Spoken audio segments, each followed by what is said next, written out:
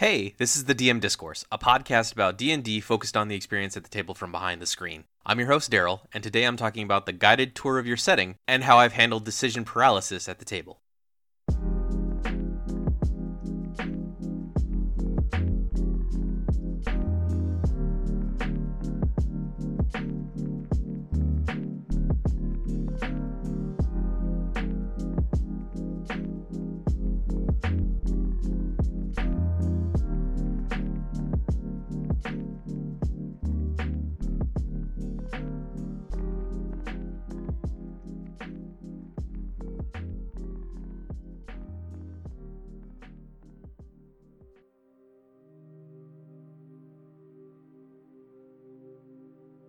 Between being shipwrecked, hounded by a giant shadow, trudging through tunnels and monsters, Olrun had been having a rough week.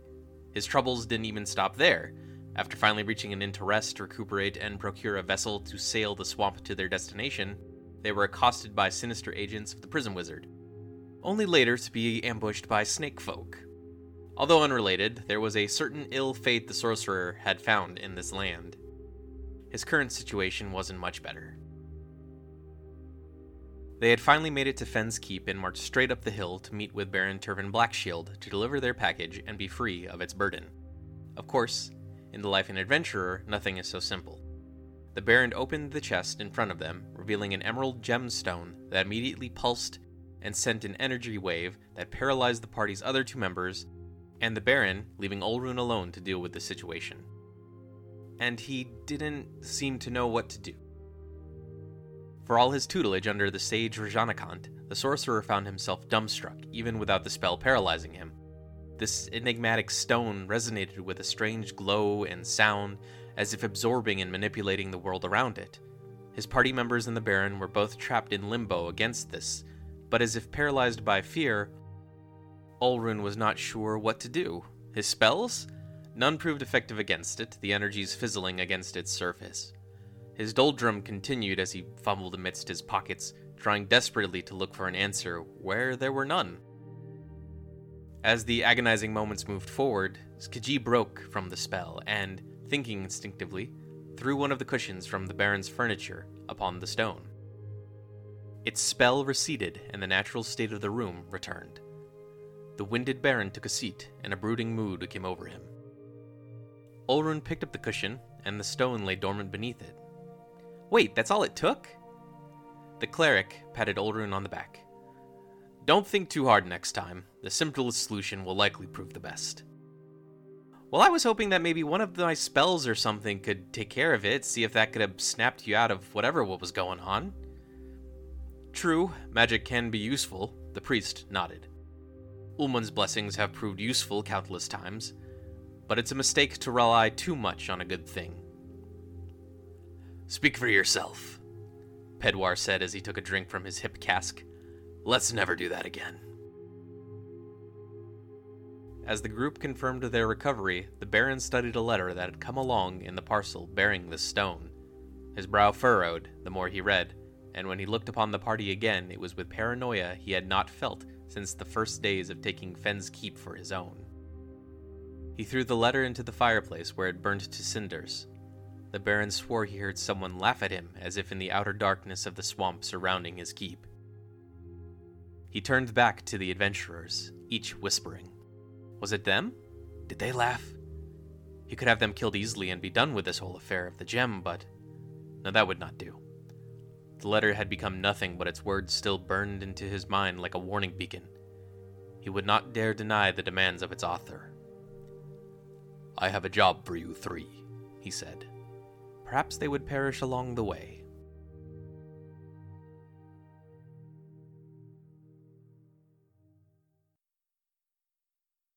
Alright, quick disclaimer. The events I talk about in this backlog actually happened before the previous episode, but I was out of town and didn't get a chance to work on this one prior, so it's coming out after that episode. It's not a big deal, but just wanted to give you guys a heads up when things start being mixed right from the get-go.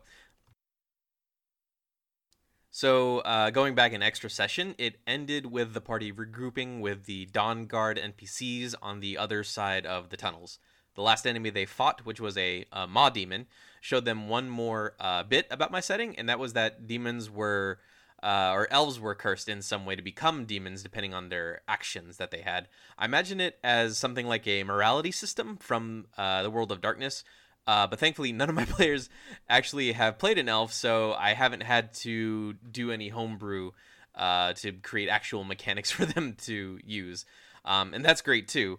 You don't need to bother fully with something, at least, unless you want to or need to. For now, I've just been filling it with elves turned into demons, and that's proved a pretty decent lore twist, and kind of important as the campaign's been going on and focusing on demons. But I'll talk your ear off about demons further on as the campaign goes. For now, we're still in the early stages, and what I've started labeling as the guided tour.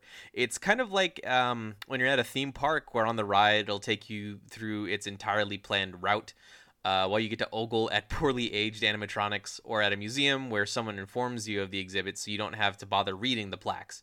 But my intent is never to make it feel like a strict railroad without player input.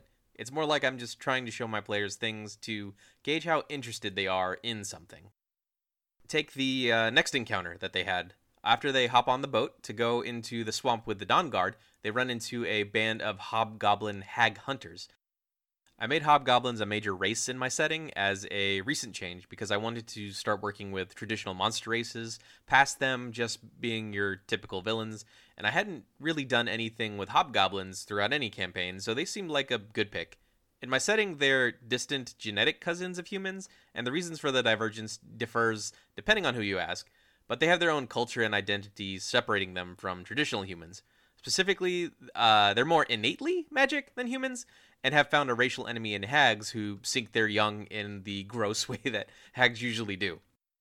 So the group gets to meet these hag hunters, which alone clues them into one of the aspects of their culture. I don't force the NPCs to just volunteer information to the players during these moments.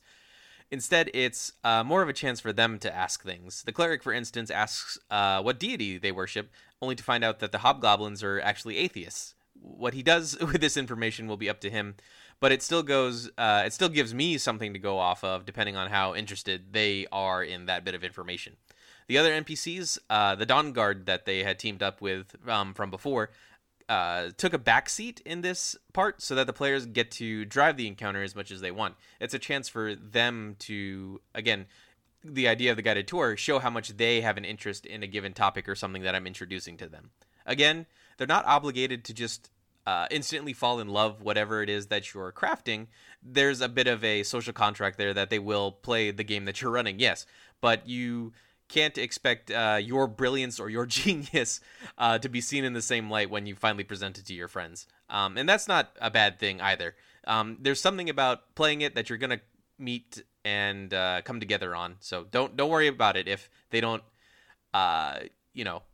they don't drink the water just because you drag them to the river. After this, the players proceed to an inn called Liege's Crossing, and there's no shortage of good stuff for you to put into a tavern.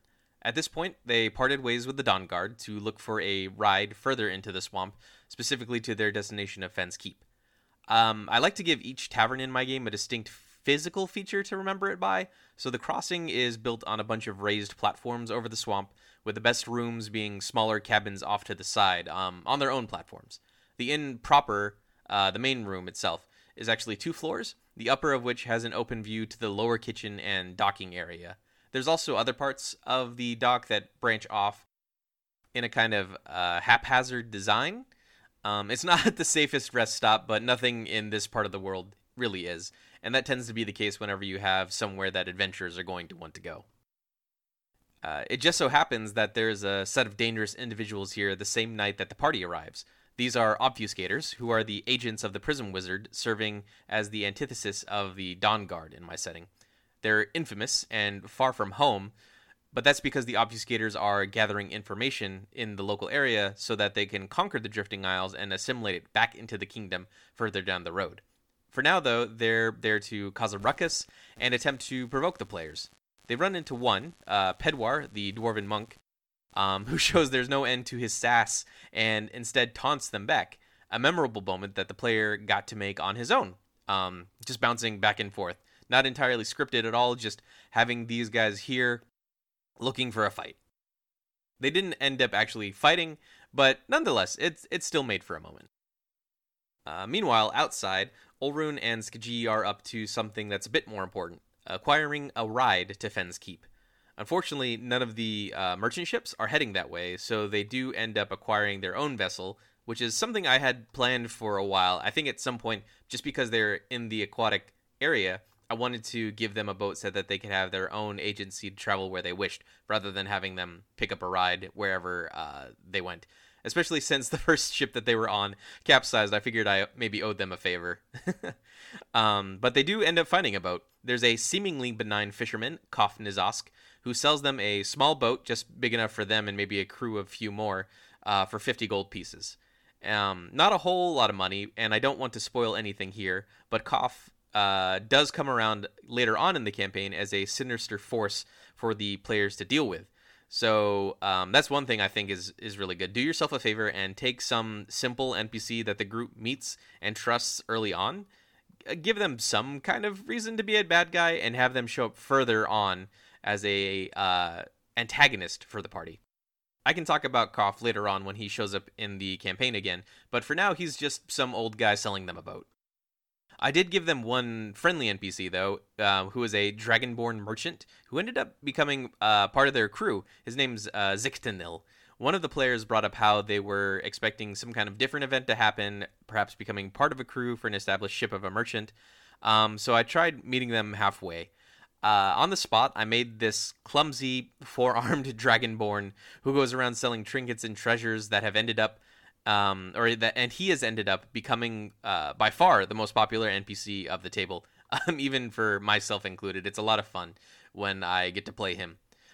So I'm glad that he still follows the party around to this day. Nothing terrible has happened to him yet. He's also from the area, and he can inform them about the kingdom's history when needed. Has his own insights and opinions about the party's actions and the political climate. But he's never strong enough for the group to rely on or discredit player agency. He also can't answer all of their questions, so if they're trying to get some information out of, Daryl the DM, just talking to Zictanil doesn't guarantee they're going to get exactly what they're looking for.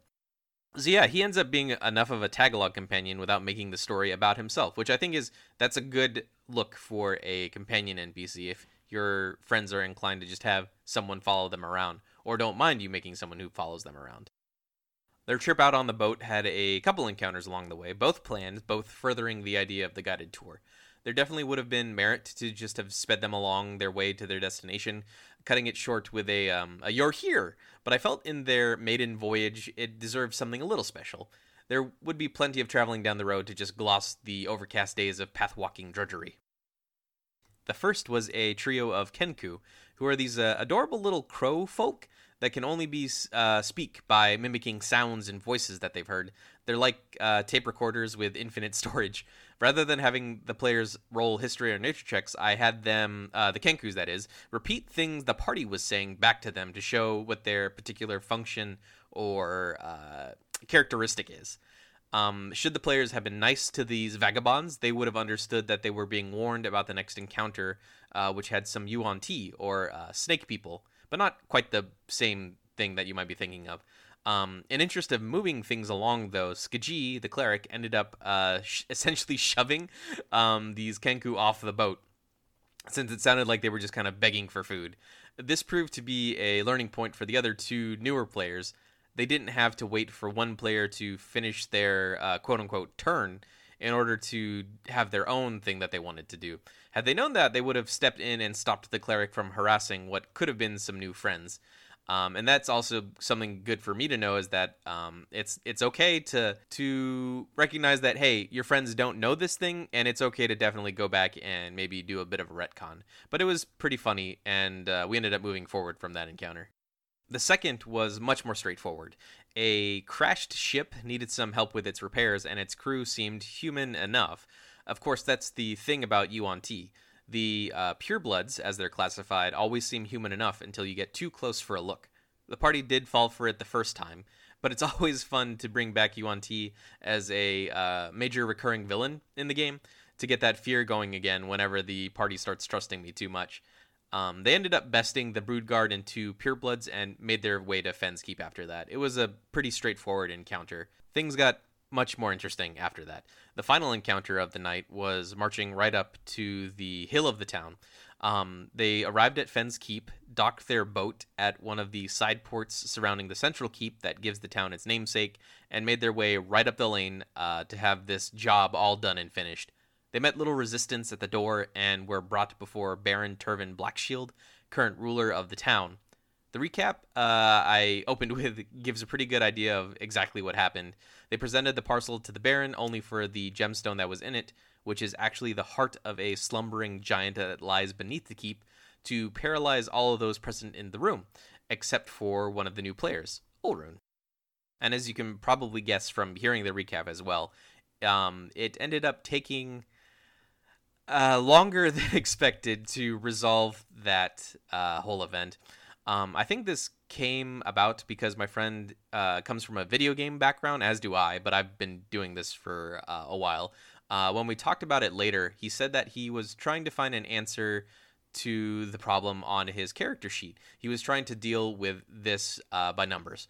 That decision paralysis, which is definitely something I'm familiar with when it comes to board games, can definitely kill the mood at the table if it all comes screeching to a halt because a player is unsure of what to do. However, I'll take the opportunity here to say that I think I could have helped him figure out what he could do and what the possibilities were. It's easy early on to think of D&D as just your character sheet and only think about solving problems by numbers or spells or attacks. But the honest truth is that the opportunity to flex your creativity is what makes D&D so unique compared to its digital contemporaries. And that's probably something I should have helped him realize more and coached him, or maybe not coached him, but guided him through, going back to the whole guided tour. And maybe I was wrong to just expect that behavior to come instinctively. But now I know going forward that it's always good to encourage your players if they're struggling. It's good to check on your friends. And that's not just table advice. That's also life advice. It's good to check on your friends. See how your friends are doing. Following this, the Baron offered them a job, which is what the letter that he tossed into the fire indicated that he should get them to do. He offered them 500 gold pieces, I think. I can't quite remember what the amount was. To go down to the bottom of the Halls Under the Hill, which is a sprawling mythic dungeon, and to reach the bottom and get to whatever's there. He leaves the details sparse, instead just kind of talking about the reward and that they could keep whatever it is that they find. And of course, being good sports and adventurers in need of a good paying job right now, they do accept. So next time, when we get around to talking, it's dungeon time. It's finally the dungeon time for Dungeons and Dragons. But as for now, I think that's all I've got for today. As always, thanks for listening. I really, really appreciate it. If you have any questions, you can reach me by email at dmdiscoursepodcast@gmail.com or on Twitter at dmdcpodcast. I hope this stuff is proving useful or interesting, but I'm definitely having fun making it. And so next time with me, talking about the party actually exploring a dungeon, I hope you come back around for that, because I think I have the wrong way to run dungeons. So maybe you guys can give me some insight and let me know what you think. But for now, take care and have a great week.